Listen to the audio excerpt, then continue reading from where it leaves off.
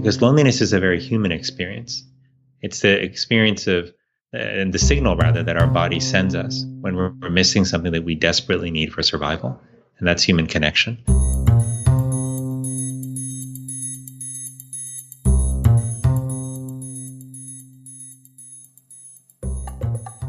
Hi everyone, and welcome back to South Asian Stories. This is a special one, our 25th episode. Thank you so much for listening and being part of this journey, and I could not be more thrilled to bring on one of my personal heroes, Dr. Vivek Murthy. Dr. Murthy served as the 19th Surgeon General of the U.S. between 2014 and 2017. As the Vice Admiral of the U.S. Public Health Service Commissions Corps, he commanded a uniformed service of 6,600 public health officers globally. During his tenure, Dr. Murthy launched the Turn the Tide campaign, catalyzing a movement amongst health professionals to address the nation's opioid crisis. He also issued the first Surgeon General's report on alcohol, drugs, and health, calling for expanded access to prevention and treatment for the addiction to be recognized as a chronic illness, not a character flaw. In 2017, Dr. Murthy focused his attention on chronic stress and loneliness as prevalent problems that have profound implications for health, productivity, and happiness. He has co-founded a number of organizations: Visions, an HIV/AIDS education program in India; Swasthya, a community health partnership in rural India training women as health providers and educators, as well as the software company Trial Networks and the grassroots physicians organization Doctors for America. Since leaving government service, Dr. Murthy has continued to focus on loneliness and social connection. His book, Together, The Healing Power of Human Connection in a Sometimes Lonely World, was just published this spring. In this conversation, we discuss a ton, including Dr. Murthy's tumultuous journey to be confirmed as U.S. Surgeon General and how he specifically dealt with setbacks, the simple steps of just picking up the phone to inspire connection with a friend or loved one, as finally the letter he mailed to U.S. doctors to recognize their service as one of his most proudest accomplishments as U.S. Surgeon General. This interview was one of my favorites to record. It honestly was a therapy session for me. So please enjoy my conversation with the one and only Dr. Vivek Murthy. Dr. Murthy, welcome to South Asian Stories. Thank you so much, Samir. It's good to be with you today. As I was mentioning right before we jumped in and start recording, Dr. Murthy is one of my absolute heroes. And when I was following him through the Obama administration and his work in the Surgeon General, I just could not be more thrilled to have you on the podcast. Oh, well, that's so nice of you.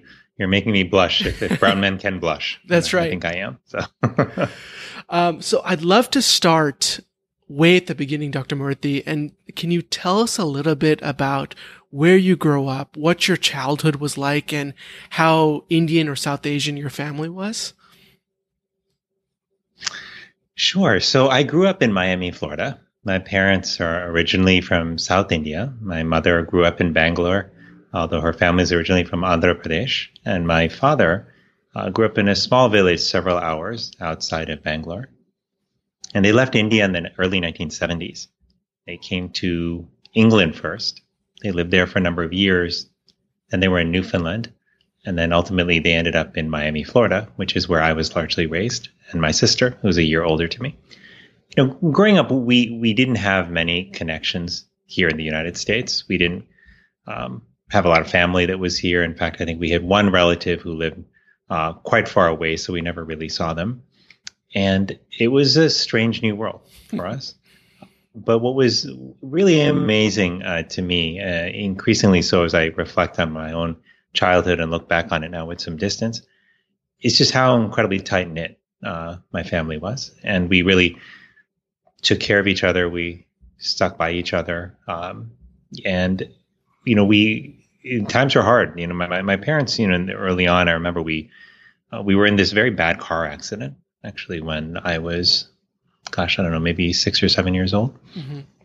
And it was a really scary time because My mother hurt her arm and had a pretty large gash on it, which required surgical repair. My sister was knocked unconscious, and there was real concern that she may have had some internal bleeding. And so she actually ended up having to have what's called an exploratory laparotomy, where they basically open your stomach and look to see if there's anything wrong. And it was at a time when we financially were not in the best place either. We were getting by on my dad's, salary from the University of Miami, mm-hmm. and he had just taken the leap to start his own medical practice, which required using all the savings they had and putting it into this new venture. And that time sticks out to me both because of how scary it was, but because I just remember how even more tightly we became bonded, and we spent those nights at the hospital, taking care of my sister. I always came home from school knowing that things were going to be okay because I had my sister and my parents. And as we were also raised in I would say a very South Asian type of upbringing. My mother, from the earliest of ages, introduced us to Hindu traditions and to meditation. That was an important part of our process growing up. We spent time with other South Asian families. We spent a fair amount of time in various types of cultural activities, whether it was plays and other reenactments, that we would do with the temple group, or whether it was music, where my sister was a classical music singer and Carnatic music, and wow. I played the mridangam, which is a percussion instrument used in Carnatic music. And so we used to actually perform together a lot. So I would say that our Indian identity was very strong, and it was very clear. And it was something interesting that I was very proud of. I didn't necessarily think it made me better than anyone else, but I felt that it was an identity that I was, and a culture that I was proud to be a part of. But I did, we did encounter, though, a fair amount of discrimination and racism from time to time, growing up, from people who, just didn't understand, our background, or thought that I had a funny name, or, thought that it was weird that our skin looked the way it did. Who knows what it was. Sure. But amidst all of that, I was sort of clear that our cultural identity, our spiritual identity was strong, and one of the most important parts of my upbringing. That's amazing.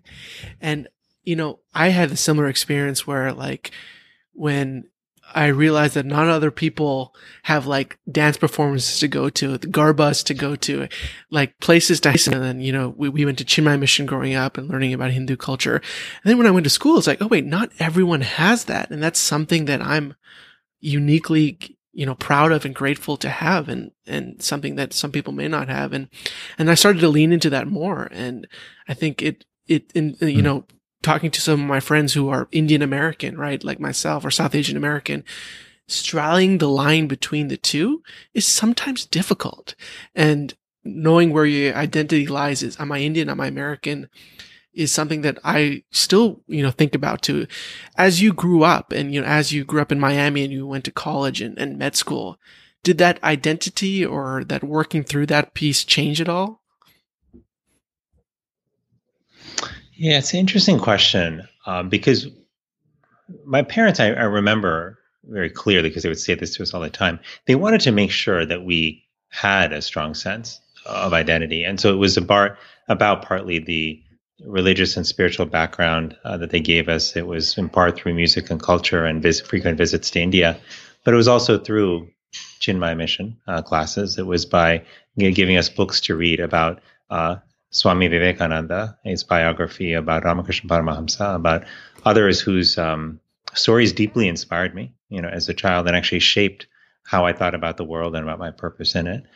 So that was a very important piece of it. And as I grew older and went to college, I would say certain things did evolve. For example, while I don't play the mridangam anymore, which just saying that feels incredibly painful, and I can feel my music teacher ready to yell at me for not practicing. And it followed shortly after by my mother yelling at me for not practicing. But my point is, even though I'm not playing anymore, I still retain a very deep appreciation for Carnatic music, and I just happened to put some music on in the background the other day, and it just brought back this beautiful rush of memories. Yes. And the sense of gratitude, frankly, for having this rich tradition and heritage in my life. But there is one place where things did change significantly for me, and that was actually in college. So what happened to me is when I was in middle school and high school, I was spending a fair amount of time sort of engaged in my spiritual practice at the time, which involved about an hour of meditation and an hour of prayer each day, right?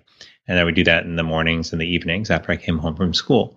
And a lot of that was instilled by my parents, but it wasn't driven by them. They didn't say, okay, every morning, evening, you've got to spend this amount of time. I did a lot of that early on when I was 5, 6, 7 years old. And by the time I was about 7 or so, it became sort of part of my own my own inclination, I would say. Yeah. And it was what I was inspired to do. But the problem came, Samir, actually in my freshman year of college, where I had already, toward the end of high school, been struggling with my spiritual practice and feeling like it was speaking to me less and less. Mm-hmm. And it was really problematic for me because that was really the only way that I knew of to connect to God, was through that spiritual practice that I had been doing for years. And suddenly when that meditation practice stopped working for me, it was like I was disconnected from God as well. And I remember calling my father on a Friday night, my freshman year, when I had actually just tried once again to do my sort of evening meditation, and just had utterly not felt like inspired or compelled in any way. And I was really somewhat distressed. So I called my dad, and he was in the middle of a house party that they were having.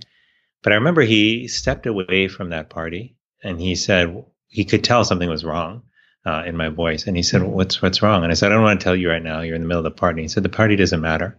He said, everyone will be fine. He's like, this is what matters now. Just tell me what's on your mind.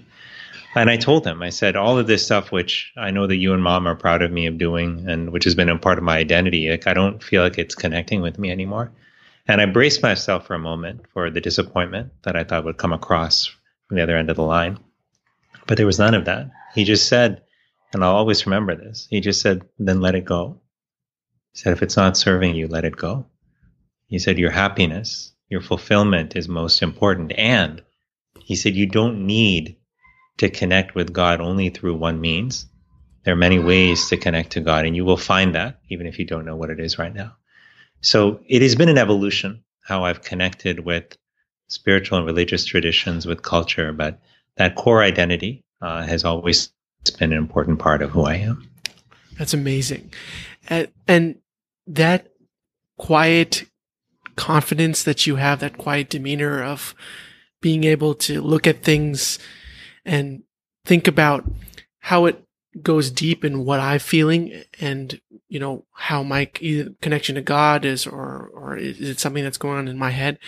Is that something that was, have you always had this presence to you, or is it something that you developed over time? Because I have friends who are preemptively calm all the time, and they get that essence from either spirituality or training, or who they are as a person. Is this personality that you've had of introspection always been with you, or has it been something you developed over time through training? Well, it's an interesting question. It's it's always a little bit tough to assess your own personality, and sometimes friends would say, Vivek, you're calm, and my sister would hear that and she's like, what are you talking about? He's not calm. It's all about perspective, right? Right.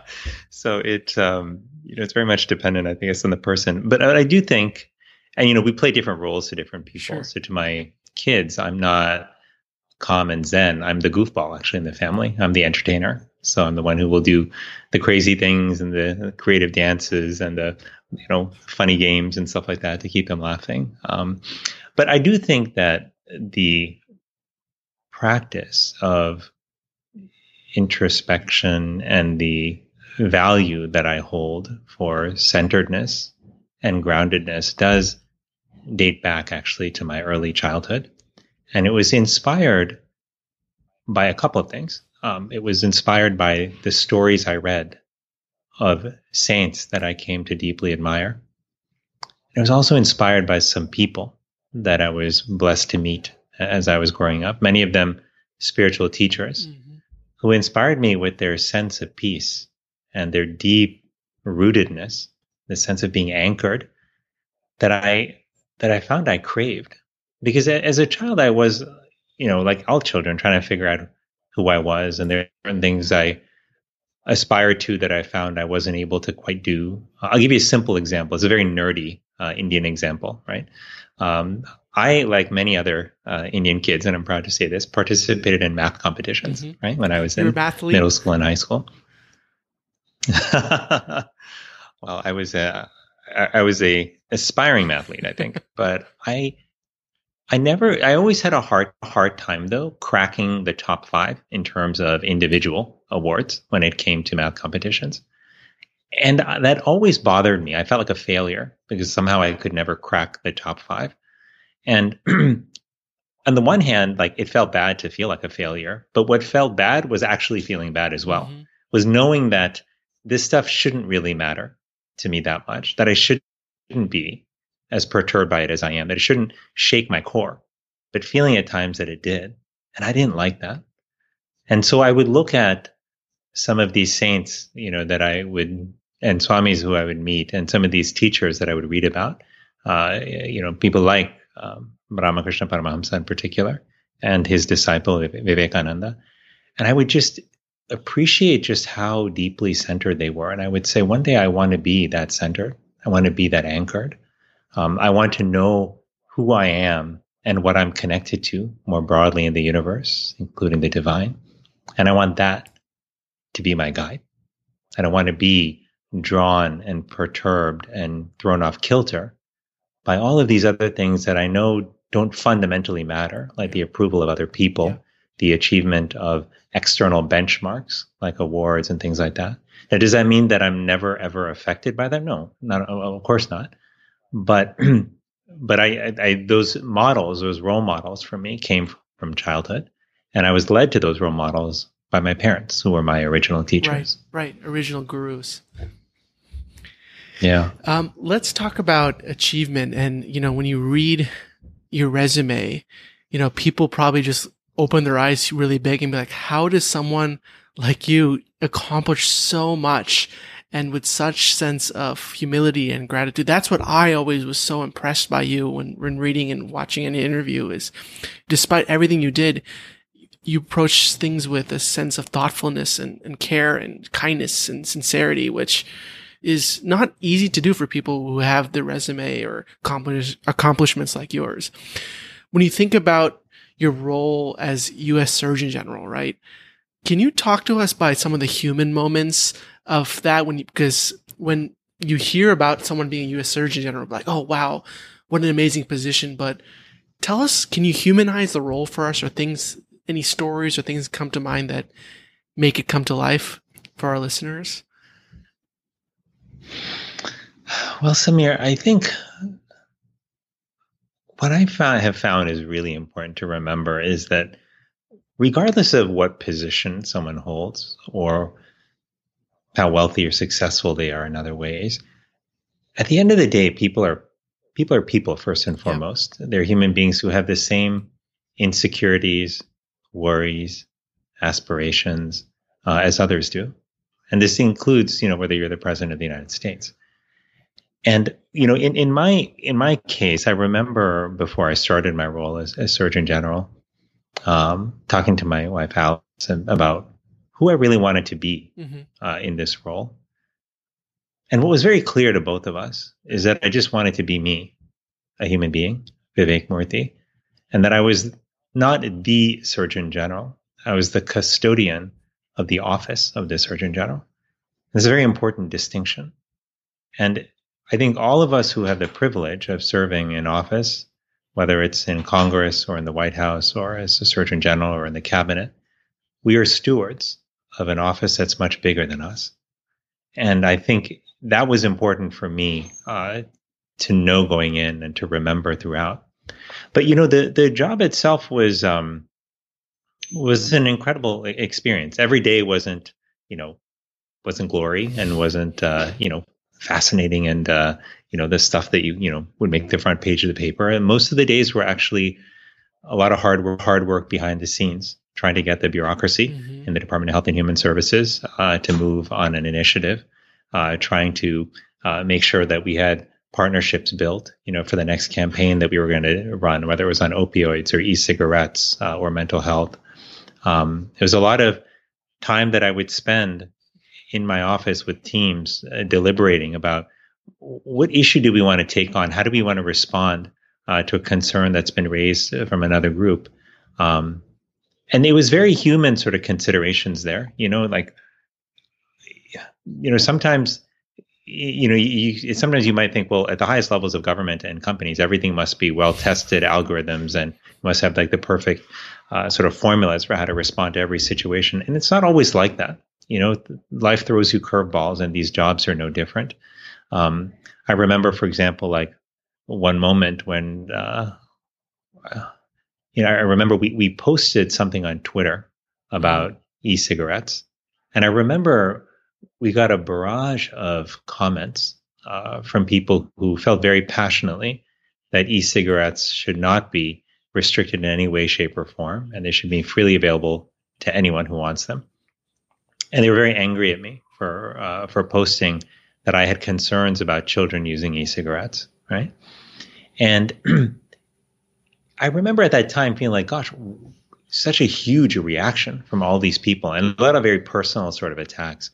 And even though I knew, yes, in theory, they're not attacking me personally, even though they're saying very personal things to me, but they're mad at the issue, and I just happen to be the steward of this office. Even though I knew that, it stung a little bit, like in that moment. How do you not take it personally? Well, right. And, another human sort of moment I'll share, and this is a painful one, but one that I grew from, was actually right before I became Surgeon General during my confirmation process. So I had a lengthy and colorful confirmation process because I had made some statements about gun violence, saying specifically I believe gun violence was a public health issue. And that rankled a number of people in Congress, in particular because it was an election year. It was 2014. And many of them had to run in states where this was a very sensitive issue, and they didn't want to have to take a vote on a nominee, where that was a point of concern. So I remember feeling, on the one hand, why is this even an issue? Is there literally anybody in the public health and medical community that doesn't think that a large number of people dying for preventable reasons is a public health issue? Like, where is the controversy in that? Right. But it was very clear. It wasn't about this statement. It was a pretext for a much larger campaign, actually, to try to derail the nomination, to cause pain to the Obama administration, and in some people's cases to try to win some votes during an election year. But I remember that was a very difficult year for me, Samir, because I still remember the day the news broke that the National Rifle Association had officially come out to oppose my nomination. And they had said, and they announced this on the day of my committee vote. So when you are nominated, you have a hearing before your committee. The committee then votes. And if they vote you forward, then you go to a vote before the full Senate. And in my case, on the day of my committee vote, the NRA strategically chose that day to come out and say, not only are we opposing this vote, but we will score it, which is the highest level of significance you can give to a vote if you're the NRA. That means we will take your vote on this nominee, and we will use it to influence the grade that we give you, the A through F grade, that will ultimately determine whether we support you or run ads against you in your next election. And so that automatically sent almost 12 Democrats who had been in the yes column, immediately sent them to the no or unsure column, like literally overnight. So if you wonder, do interest groups really have an influence over how politicians vote? The answer is yes. They absolutely do. And we even had a couple of Republicans who we thought would be, after the hearing, were very open and supportive, and we thought, we would have their votes too, but they automatically went to the no column because they didn't want to be seen as opposing the National Rifle Association. And I remember when that news broke, the New York Times ran a story that day saying the White House will be withdrawing the nomination, for the Surgeon General nominee Vivek Murthy. And now they had not told me this. And I was reading this, I was like, oh my God, this all happened within like 24 hours. Yeah. I was like, what is going on here? And I was bizarrely at this orientation session for senior appointees to prepare them for starting their terms. And I was like, I can't even pay attention to this.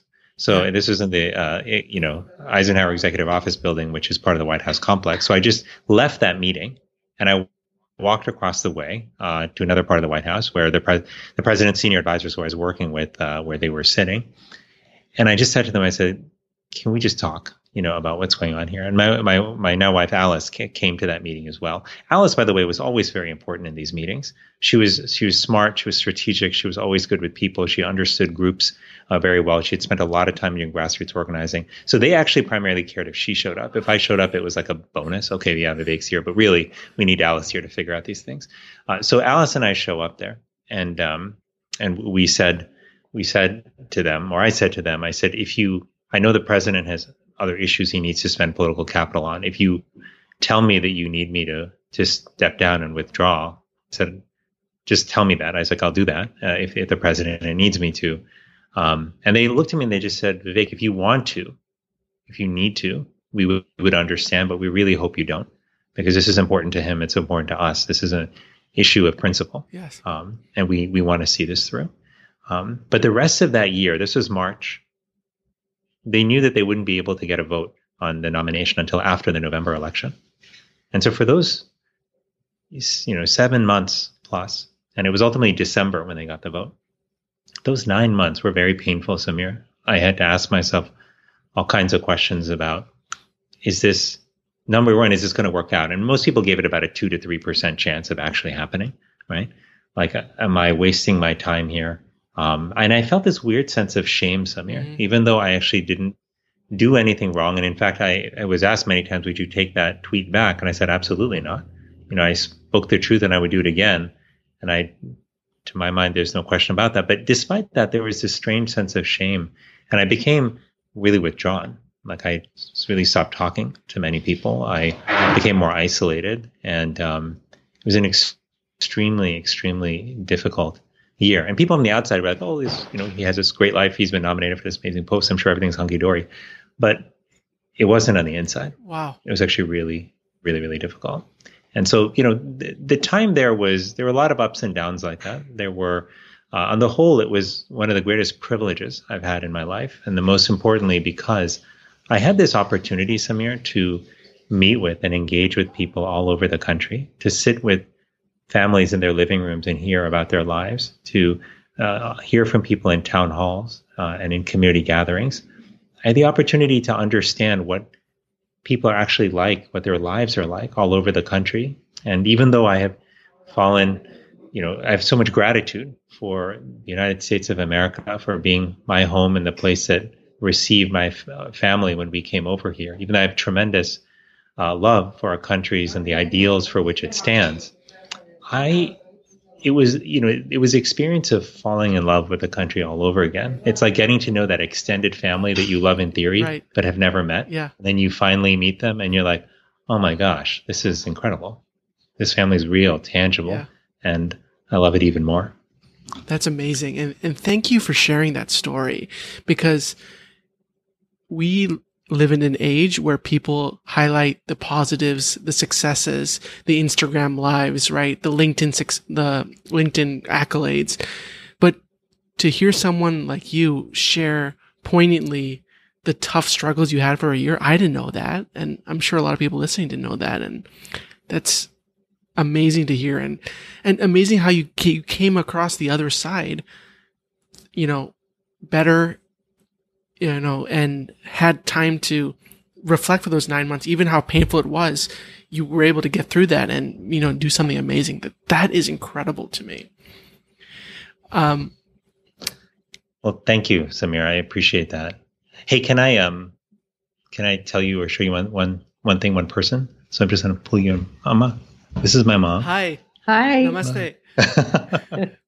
Namaste. Good to meet Ma, you. this is Samir. And I was just telling Samir all about he was asking about my background, and I was telling him about the spiritual teachings and traditions that you and Dad taught me, and the introduction to Ramakrishna Paramahamsa and Vivekananda. So this is the mom who gave wonderful gave to me meet all you. of that. Hi. Thank you. All right. we got a special Thanks, appearance Amir. here. That's amazing. Thank you. Sure. I want to talk to you about things that you did as Thai Master in general that you're just so proud of it, that you just, when you think about your time fondly, what things come to mind that you say was a highlight for you that you just feel really, really good about? It's a great question. Well, I mean, with the caveat that there were many, many things I could have done better and would do differently in retrospect, there were some things I was very grateful for that I felt good about when I left. One of them was the family that we were able to create in the office of the Surgeon General. From the beginning, I wanted our team to be a place where people could come and feel valued, could feel seen, could be appreciated, not just for what they could do, but also for who they were.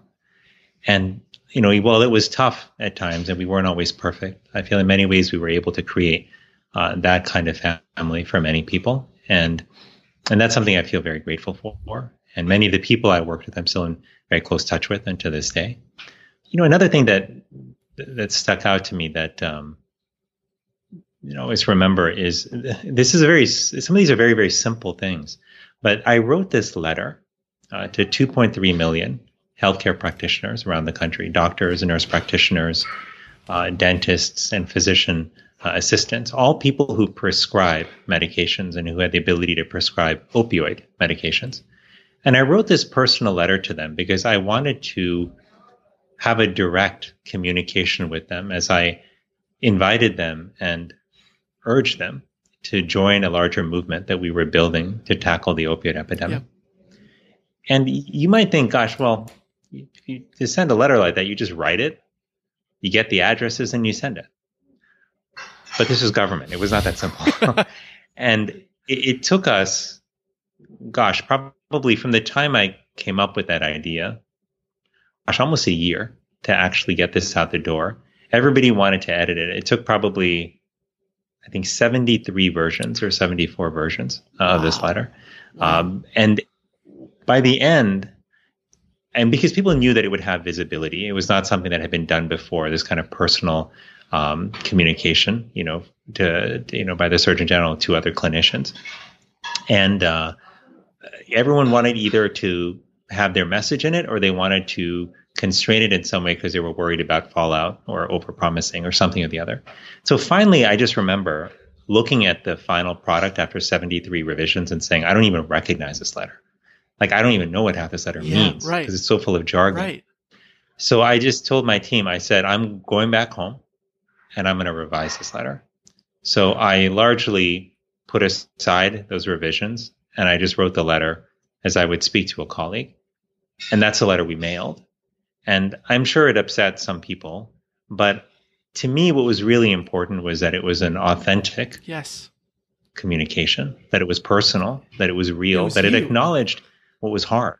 Yeah. And that it wasn't just another letter from government. So I look back on that and I still to this day get stories from people who said, I got your letter. And then I put it up, in the wall in our doctor's conference room, or I got that letter and it helped me rethink how I practiced, or it made me get some additional training in opioid prescribing. And so I do feel good about that. There's a couple of last things I'll share with you. One is in 2016, we issued a report on alcohol, drugs, and health. And it was the first time that the Office of the Surgeon General had issued a report on substance use disorders and addiction. But to me, it was so important, not only because our country was in the midst of an addiction crisis, but also because there was so much stigma around addiction, so many families that were struggling with it, but felt that it was a source of shame that they couldn't talk about it. And so even though it was happening to so many people, everyone felt alone. They felt like I'm the only one. And this is true in the South Asian community as well, where the stigma around mental illness and substance use disorders is even higher than it is in the general population. And it was painful to see the aunties and uncles that I grew up with, to see the brothers and sisters in the Indian community that I grew up with, to see so many of them struggle actually with substance use disorders. And in some cases, to see them pass away as a result of them. So to me, putting that report out was not only about getting scientific information about, it was about pulling back the curtain on a deeper source of pain that so many of us experienced. It was about reducing the stigma around a condition that was not the result of being flawed in your character or being fundamentally broken, but was a condition many of us could be susceptible to in the right circumstances. And so I look back on that and feel good. The last thing I'll just share is actually about the topic of emotional well-being, because that was a topic, our emotional health and well-being, that became increasingly clear to me was important in our overall health. Mm-hmm.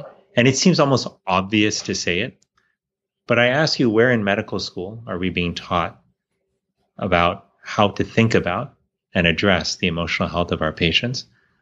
Where in our own general education are all of us being taught about how to manage that in our own lives? Right. Meanwhile, the science continues to pile up, showing us that our emotional well-being is deeply connected to our physical health.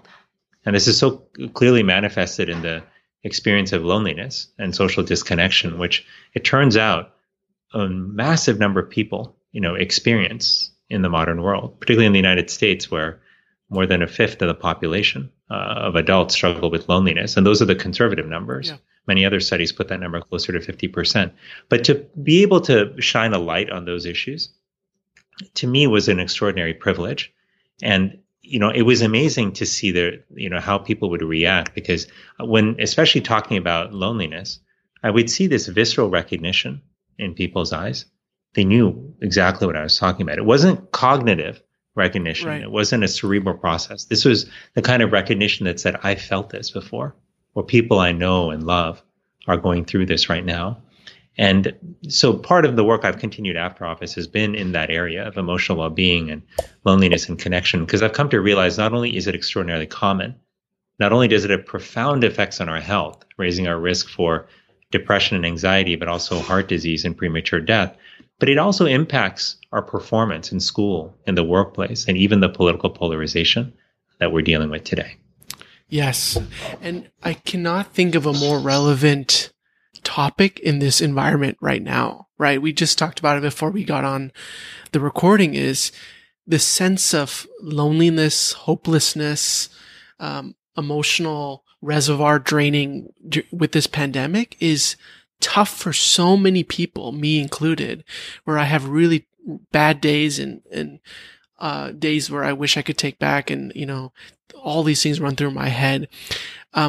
What advice or what would you suggest for someone who's dealing with that acutely right now in this COVID-19 crisis?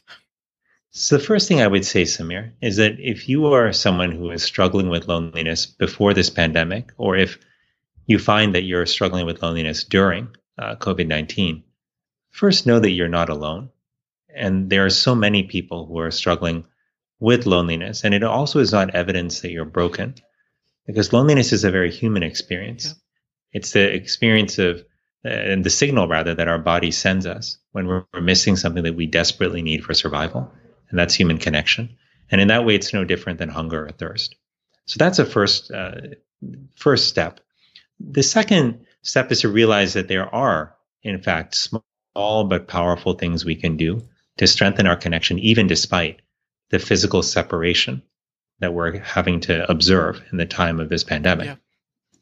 For example, it turns out if we just made it a point to spend 10 to 15 minutes a day connecting with people we care about, calling them on the phone, video conferencing with them, seeing them in person, with appropriate safety precautions and distancing, right, that 10 or 15 minutes could be extraordinarily powerful and can serve as a lifeline to the outside world.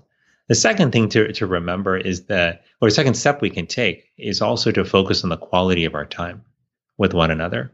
Sometimes it's actually the quality that counts. And 5 minutes of conversation where somebody is listening to you deeply, where they're fully present, where you're able to share openly with them, can be more valuable than 30 minutes of distracted conversation when you're catching up on the phone, but you're also checking Instagram and looking at the news and checking out the basketball scores and Googling a question that just came into your head, these are things that we all do. I have done them. I still do them sometimes, even though I push myself not to. But my point is that devices are accessible. The programs that we use, especially social media, they are designed to draw us in. So it's actually very easy to end up multitasking when you're trying to have a conversation with somebody, but it comes at a deep cost that we don't observe at the time, but that actually shows up later. The third thing we can do is actually to search each other out, looking for opportunities to serve. Right? It's just one of the great and most important realizations I came to in the writing of this book on loneliness and social connection was that service is an antidote to loneliness. Yep. One of the most powerful ones, in fact. And in this time of COVID-19, we may not be able to go volunteer at a soup kitchen in our community, but make no mistake, there are people who are struggling and who could use our help. That could be a neighbor who's older and scared to go to the grocery store and could use some help getting fruits and vegetables and food. That could be a friend who was struggling with depression or anxiety or loneliness before the pandemic, and now this has worsened, and just reaching out to them to say, hey, I was thinking of you. I want to know how you're doing could be powerful. It could be having food delivered to a coworker or a classmate who's struggling. It could be offering just to virtually babysit for 10 minutes for a friend who's got kids and is struggling to telework while homeschool at the same time. There are many ways in which we can serve one another. And all of these are very simple. 15 minutes a day, spending time calling someone, giving someone the benefit and the gift of your full attention, looking for small ways to help people. But what they do is they remind us of our deeper connection to one another. They feel good in the moment. And that good feeling actually often lasts for hours, if not days, going forward. And the reason, Samir, that those small actions have such a powerful effect is because we are hardwired to connect with one another. Right. Because we've evolved over thousands of years to be social beings who have recognized that we are safer when we are in larger numbers, that we are better off when we're together. That is amazing. And I love those tips because you realize the time commitment you need is not as much as your brain thinks you need, right? Like people are swamped with so much work and commitment and priorities and errands, but you realize that I just need 5 to 15 minutes a day to do these 3 things, and it can have a massive, enormous benefit to my life.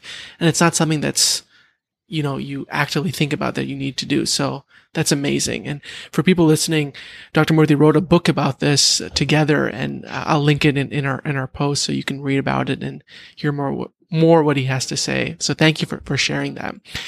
One question I have for you. Samir, go ahead. One quick, I'll just say in reaction to what you said is, which is very poignant. You're right that we often think we need a lot more time to connect with people than we do to have a positive interaction. And for this reason, what many of us do is when we think about a friend we haven't talked to in a long time, we say, gosh, I'm probably going to need an hour to catch up with that friend because it's been so long. I only have 10 minutes right now. Let me just wait till I have an hour.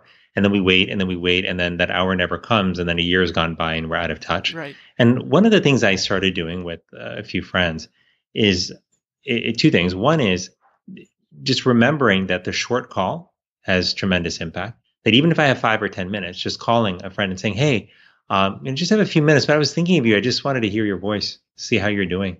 And the conversation that you have in just those few minutes, even if it's not a full all-out conversation, it can be really powerful. It can warm your heart. It can remind you of the connection that you had. But the second thing I've been trying to do much more so is to pick up the phone when people call. Now, this seems like a very basic thing, but, in 2020, like, more often than not, we don't pick up, right? We let it go to voicemail and then we text people, right? Or wait to see if they text us, right? And then we figure that that's fine, right? I've done that too, plenty of times. But here's what I realized is the amount of time that I spend texting them afterwards, say, hey, I can't talk right now, or wait for them to text and then texting them back, etc., is actually usually greater than the 10 seconds or 15 seconds it would take to pick up the phone and say, hey, great to hear from you. Is it okay if I call you back later? I'm just in the middle of this thing. And the reason that the latter is so powerful, the reason picking up the phone is so powerful, is because we hear someone else's voice, that we actually can feel their presence, even if it's for a few seconds. And because we are hardwired to connect, our body soaks that up like a sponge soaks up water. And it means a lot. It feels better. And that's why if you're going to leave someone a message, even though this seems so 20th century, leaving them a voicemail is actually a really nice idea because they can, again, hear your voice as opposed to just reading text on a screen. And so the closer that we can get to in-person human interaction, whether that's hearing someone's voice on the phone or on voicemail, or seeing them, even if it's virtually, these help to increase the quality of those interactions and remind us that even a few seconds or a few minutes can make a big difference in how connected we feel. Yes, I can't agree with that more. And even in my life, you get so used to connecting over text or IM or email. And sometimes I get anxiety when people call me. I'm like, oh, I don't have time right now. I'm busy with this. But you're so right, where I can just pick up the phone and say, hey, working on this, glad to hear from you. Hope you're doing well. We'll talk soon. And I, in my head, will think that's better than what I'm doing right now of just letting it go to voicemail, texting later, trying to coordinate a time to talk days, weeks later, it never happens. And the text sometimes just doesn't cut it in terms of that connection that we're all trying to go. I really, really like that. One thing I want to ask you is, people are down right now with everything going on. What makes you hopeful about next year or the back half of this year? What can people look forward to maybe a light at the end of the tunnel as they are trying to get through whatever they're going through right now? Well, Samir, this pandemic has been incredibly difficult for so many of us. There are people who have been sick themselves, who have lost loved ones. But even if you haven't been directly impacted in that way, this pandemic has created a lot of economic insecurity for people. Mm-hmm. It's cut people off from the people they love. It's made kids miss school. It's turned people's lives upside down in a million ways. And that's stressful. And that stress may manifest differently in each of our lives. It may, in some of our cases, make it harder for us to sleep. For other people, it may shorten their focus and make it harder to pay attention during work calls. For other people, it may make them more irritable and easier to anger. And what I want to tell people, first of all, is to be gentle with yourselves during this time. It's easy to condemn and judge ourselves and say, gosh, why can't we just pay attention during these 7 hours of Zoom calls? Isn't it easier than having to go all the way to work and come back? Well, no. Not only is it not necessarily easier, but it's happening at a time of extraordinary stress in our lives. And only in retrospect will we fully appreciate just how much we're dealing with in this moment. The second thing I would remember is that this is temporary, that this will be over in the sense that there will come a time where we have an effective vaccine and maybe even an effective therapy that may help, if not cure or eradicate the illness, at least reduce the severity of the illness. And while we don't know exactly when that will come, and while it likely will be well into 2021 until we have a vaccine that has been widely distributed to the population, that time will come.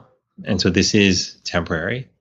And the question, what gives me hope is actually in looking at how so many people are, in fact, responding in this moment, how they're stepping up for each other, how they're reaching out to help neighbors and friends, how they're recognizing that at a time when we may not have a vaccine or medication, that kindness and love can also be powerful methods of healing, that in fact are the sources of healing that we need. Yeah.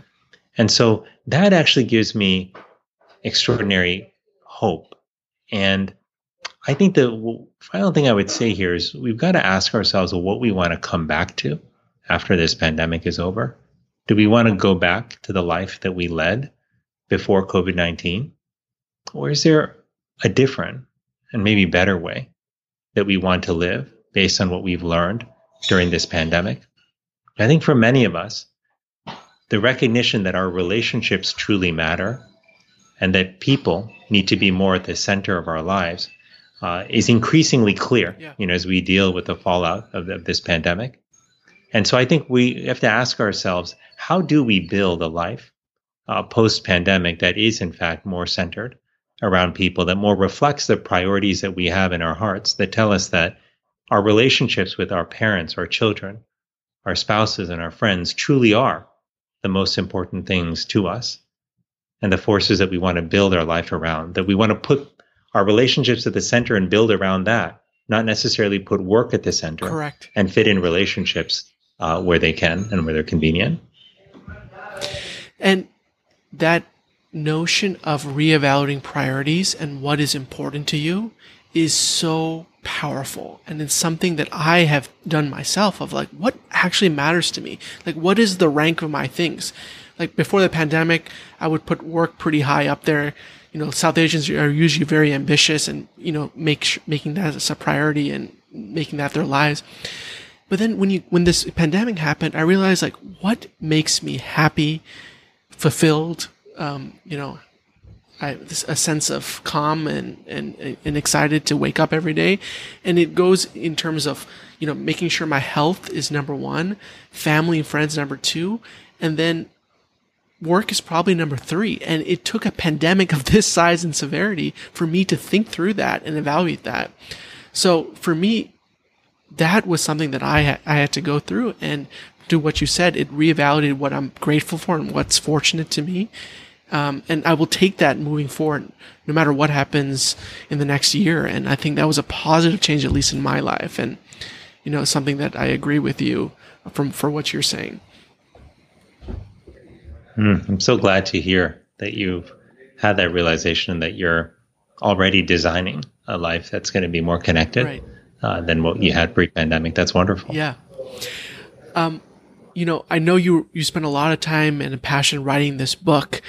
What do you think is next for you? Can you give us a peek under the hood of things that you're excited to work on, or what's next that you want to tackle? Well, I'm laughing not because I'm being coy, but because I'm just reflecting on the fact that I don't know, and that like many people, I'm still trying to figure out like what I want to be and what I want to do. Sure. And what I've come to what I've come to realize, Samir, over time is that for me there isn't going to be one path that I follow. I came to this realization probably after sometime during residency training, when I was really struggling to figure out what I wanted to do. Everybody was going off and doing a subspecialty fellowship in cardiology or infectious disease, or they were going out into a full-time job and joining a medical practice. And I just didn't know what I wanted to do. I had this feeling that I wanted to go in a different path and do medicine part-time and potentially build a technology company or do something related to social media, technology, and medicine. But I didn't quite know what. And so what I found is that after each phase of my life where I do something, it's important for me to take some time and then to reflect and to reevaluate and to ask the question, what feels true? And after leaving office, the thing that has felt most true was actually working on this book on loneliness and social connection. Yeah. And the reason that felt most true, Samir, is when I thought about all of the issues I had worked on while I was Surgeon General: violence in communities, addiction, depression, anxiety. What stood out to me as the common thread that tied so many of them together was, in fact, the thread of loneliness, which was a feature of so many of their experiences, but which also stood out to me as part of the solution. That if we truly wanted to build a world in which people struggle less with addiction, where they had more effective pathways of staying in recovery, that we needed to build community, that we need to revitalize our connections with each other. And so that has felt most true. And, while I've dabbled in a bunch of things since leaving office, from continuing to work on public health issues with organizations I care about, to serving on some boards and working on causes also that I care about, to advising some companies on issues like COVID-19. While I've done all of that, I find myself continuing to come back to this question around human connection and how do we strengthen our connections with one another? How do we accelerate a more global conversation on where people and relationships fall in our priority list? How do we ensure that putting people first and that social connection is informing how we design not just our own lives, but our workplaces, our schools, our governments, and our neighborhoods? And so this to me feels like the area that I want to focus on. And it's very personal, Samir, in a lot of ways, because as a child, I certainly struggled a lot with loneliness and did many times during my time as an adult, including when I was Surgeon General and particularly in the years after. But it's also personal because of my children. My son, Tejas, is almost 4. My daughter, Shanti, is 2.5. And, I love them fiercely and want to protect them all the time. But I know that I can't. I know that there's going to be a time when they go off to school, and how well they do will in part rely on how people treat them in school. As they get older and they become adults themselves, my question is, when they stumble, will there be somebody to help lift them up? Sure. When they make a mistake, will somebody give them the benefit of the doubt? Will the world receive them with open arms and be kind and nurturing? Or will it be cold and hostile and unfeeling? And which path we go down, what kind of world my children and all of our children inherit, will ultimately depend on what values we seek to hold up and what values we use to inform the decisions we make, the institutions we design. And I want those values to center around human connection and around the forces that drive human connection, which are love, kindness, compassion, and generosity. That's the world I want for my kids.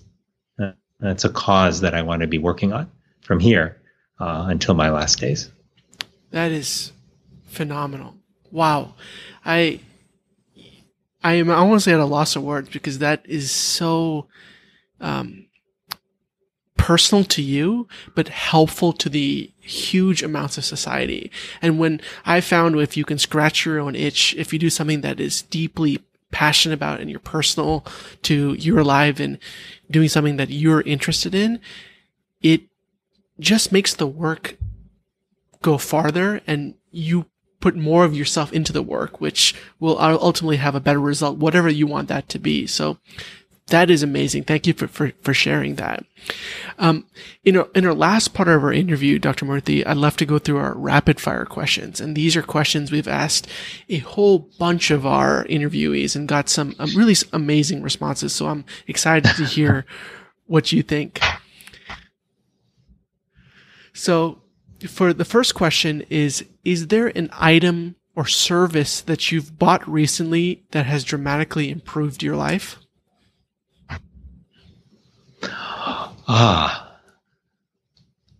Lincoln Logs, which we bought for our kids, and they absolutely love them. They entertain them, which gives us some time and gives us a fun activity to do together. So Lincoln Logs. I love it. And your family's not a Lego family?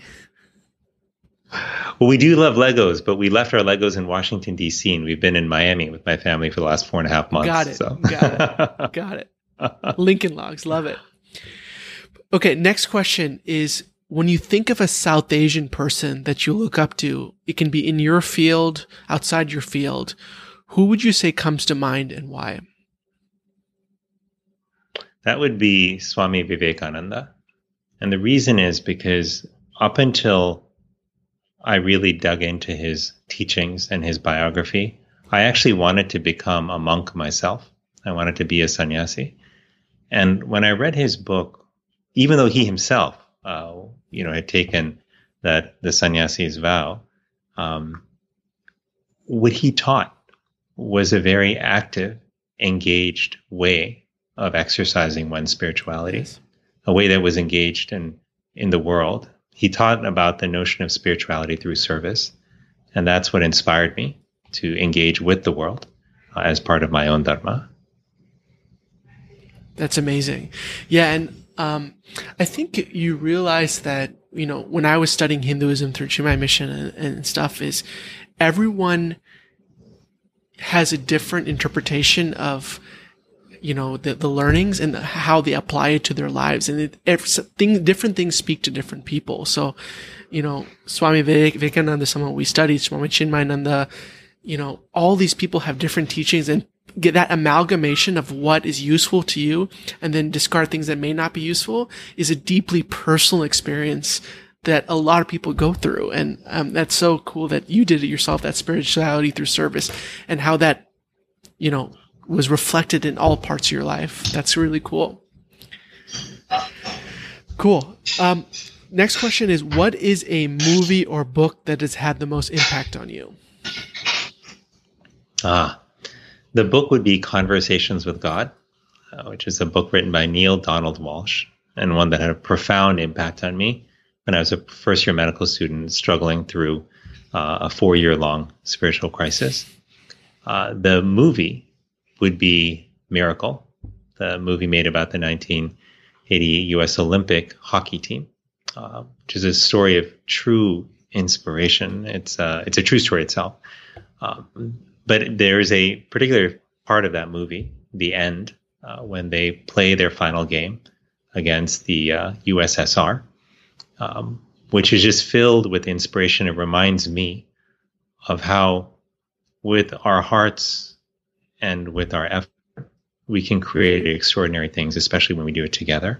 And I listened to the clip of the end of that movie so many times during that 9 months where I was waiting to go through confirmation. During those dark moments where I wasn't sure it would work out, I would often turn to that segment to feel inspired and to be reminded of what human beings are capable of.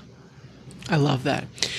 I want to know, this is a question that, came from what you said about the 9 months of loneliness, the 9 months of unsureness of what's going to happen, you closing on yourself. What was the moment like when you found out, yes, I am going to be U.S. Surgeon General, I am confirmed? What was going through your head? It was an incredible moment. I was with my mother and my father. I went with Alice. It was a moment of just profound gratitude. Yeah. Is the most,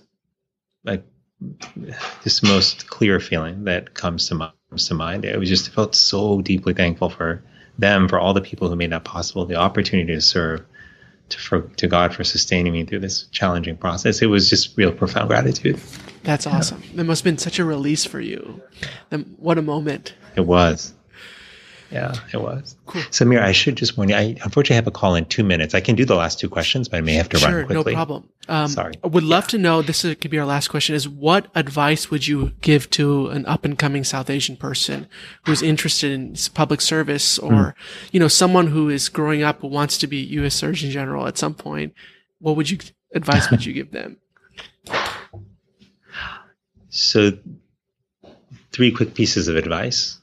One is to take risks, because the risks we often regret most are the ones we don't take. And we often overestimate how much risk there is in our decisions. I don't mean take risks with your health and safety, but I mean when we talk about our career, trying a job that may seem a little risky, taking time off to explore something, take those risks.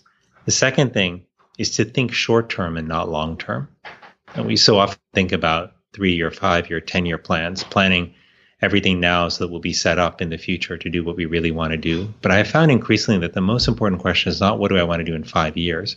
It's what would be most inspiring and meaningful for me to do next, and focus on that. And when you do that, that inspiration often opens up new doors for you. And the last piece of advice I would have is to remember your anchors. Your anchors are the people in your life who know you, often even better than yourselves, the people who can remind you of who you are in those dark moments of despair when we all forget. You've got to keep those anchors close. Don't just spend time with them when it's convenient, but remember that they're the people that you need and who need you throughout. My hope, Samir, is that whether you're a young South Asian who's finding your way, whether you're somebody who's older, who's reflecting on your life, whoever you are, that all more of us will take it to heart that what we are called to do in this moment as a community, as a world, is to build a people-centered life. That, when I think about this whole journey I've been on around human connection, the journey of writing this book, I had to boil it down to a simple credo, it would be 3 simple words. Put people first. Those 3 words.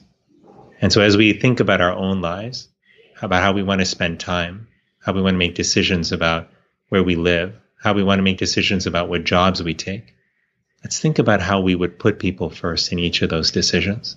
And if we do so, then I believe we can build a really rich life powered by human connection that will leave us more resilient, stronger, and certainly more fulfilled than ever. Wow. Awesome. Thank you so much. This has been one of the best interviews I've ever done, and I appreciate your candor and your authenticity and just the way you've talked through things. It almost felt like a therapy session for all of us listening. So I appreciate everything. Well, it was such a joy to speak with you, Samir. Thank you for everything you're doing and for sharing these kinds of conversations with the world and for giving me the chance to have this conversation with you. Wonderful. Appreciate it. Have a great weekend and say hello to your family again. And thank you. Thanks so much. You too. Bye. Bye, Samir.